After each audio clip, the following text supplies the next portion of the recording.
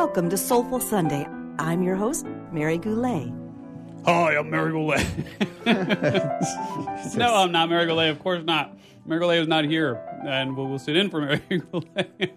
Oh, man. I love Mary Goulet. Mary Goulet is out doing her volunteer work in the world, and we love her for that. So I will spearhead this Soulful Sunday here on Reinvention Radio, not as Mary Goulet, but as Steve Olsher, because that's actually who I am. So I will be who I am. And I've got the one and only Richie Ote. What's up, babies? How's it going, Steve? All righty, Whitewate's holding it down in the studio, and we are joined by the one and only, as I finish up my apple here, Natasha Todorovic. I got it. You got it. All right, sweet. All right, so bring it into the mic. That's much closer. Yeah, that's better. And so thanks for hanging out with us.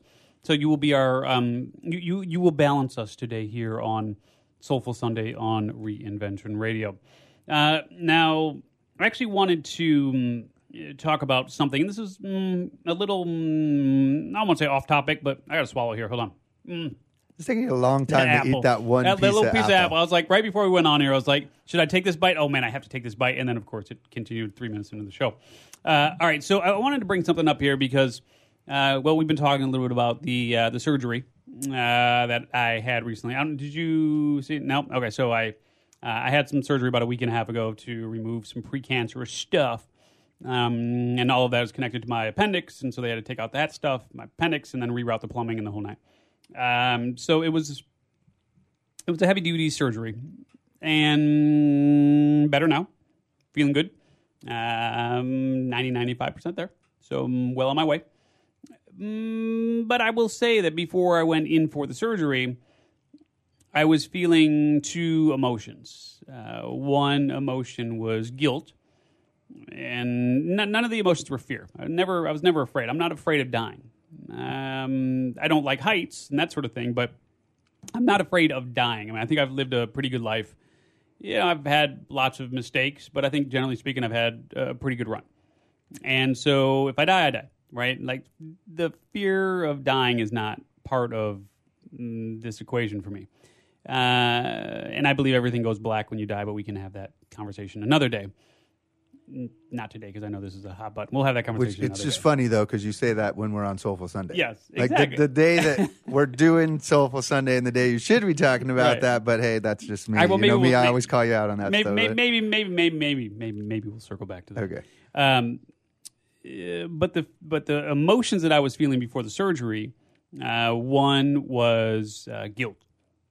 Why guilt? Well, guilt because of being able to afford the surgery through healthcare, by being able to afford the healthcare that allows me to have the surgery and the procedure to get rid of this and patch everything up and the whole nine, right? When there are, I'm sure, thousands of people out there who will have the same affliction that can't afford healthcare. And so the precancerous stuff that I had, for them, if that is within them, it will develop into cancer and it will eventually kill them. Period. And so there was definitely a feeling of guilt going in, and guilt from the standpoint of being able to afford healthcare to cure my body of this ill. And the second emotion, not exactly sure what I would call it, but I will say that it's based in the notion of having friends who run in the spiritual realm, healers and woo type people. And having more than a few of them reach out to me before the surgery to say basically things to the extent of, let me help you. Let me put my hands on you. Let me get you cured. Let me do what I know how to do. Were they trying to say to let them do that first? Because kind of like a haircut, you can't really put the hair back if you cut too far. Correct. Gotcha. Correct. I know it's a poor analogy, but yes, after having shaved our dog last night, it works perfectly because our dog looks terrible now. But yes, and so that's exactly right. And so, and there were at least 3 people who I care about very much and consider myself to be close friends with, who reached out and said, look, we know you're going through this. We know you're going to have the surgery. But before you have the surgery, can I work on you, kind of thing. And as I looked at my wife and as I look at my kids and so on, I knew that wasn't an option, right? It wasn't an option because I was told point blank, if this stays in your body, it will become cancer. End of story. And so for me, as much as I wanted to take my friends up on their healing abilities, and I don't doubt their healing abilities. You kind of must. I don't doubt their healing abilities for other people. I doubt their healing abilities for me. Or I hear more of an upside downside risk than I do. Listening. Yes. Well, right? Because how could they heal other people but not heal you? Is your DNA so strong? I don't believe in it. I don't believe in exactly. So that's kind of my point. Yeah. It's a little placebo. Excuse me. It's a little placebo-esque, right? Like you've heard me say I even don't like the word placebo because it lessens our belief in beliefs and the power of beliefs. We give the power to this placebo pill, but it's just a sugar pill. The real message is it's amazing what can happen when your mind believes something. I'm not saying what you should have, could have done, by the way. Yeah. You know what I mean? So you're saying Steve didn't believe enough in his beliefs to overcome the beliefs. Well, to at least give it a shot with this, whatever this alternative healing. Because in my opinion, he said, I believe in their ability. He just didn't believe in their ability to do it on him. Yeah. And he thought that, if I'm reading this right, you thought their inability to do it on you was because your inability to believe in what they do on you. Perhaps, or I just don't believe in that being possible in any way, shape, or form on anyone. So don't say in the beginning you believe in their abilities. Okay. So I have skepticism around their abilities. Thank you. Yes, for sure. I love them as people. I have skepticism around their abilities. And so I felt guilt. By the way, good luck on those notes, Kelly. Right. Good luck, Kelly. But that was part of it too, is the guilt around being able to afford the healthcare, and then the guilt around feeling like I'm letting my friends down by not allowing them to perform what they believe in their minds to be possible of healing someone of something that, medically speaking, it's like my arm is broken. You're not going to convince me that you can put my arm back into place by waving your hand over it. I got an idea. I'm listening. Since you're all better now. Yes. And you felt guilt. Now you can pay your friends to go work on other people. And see if it works on them. All right, there's an idea right there, right? You know me, Pollyanna. I'm always trying to make the world better. I know. So Natasha, I mean, let me just bounce it over to you, and thanks for hanging out with us here in studio, and looking forward to chatting you in the next segment as well. Do you know what I'm saying? On sort of like this woo spirituality side of things versus Western medicine and just yanking it out. Like, what's your take on that? Well, you have a strong belief about what is possible for you and in your body and what's happening with you. You took ownership of what was going on, and you owned it. Yeah. And you did it despite people saying, hey, they're your friends and they'd love to heal you.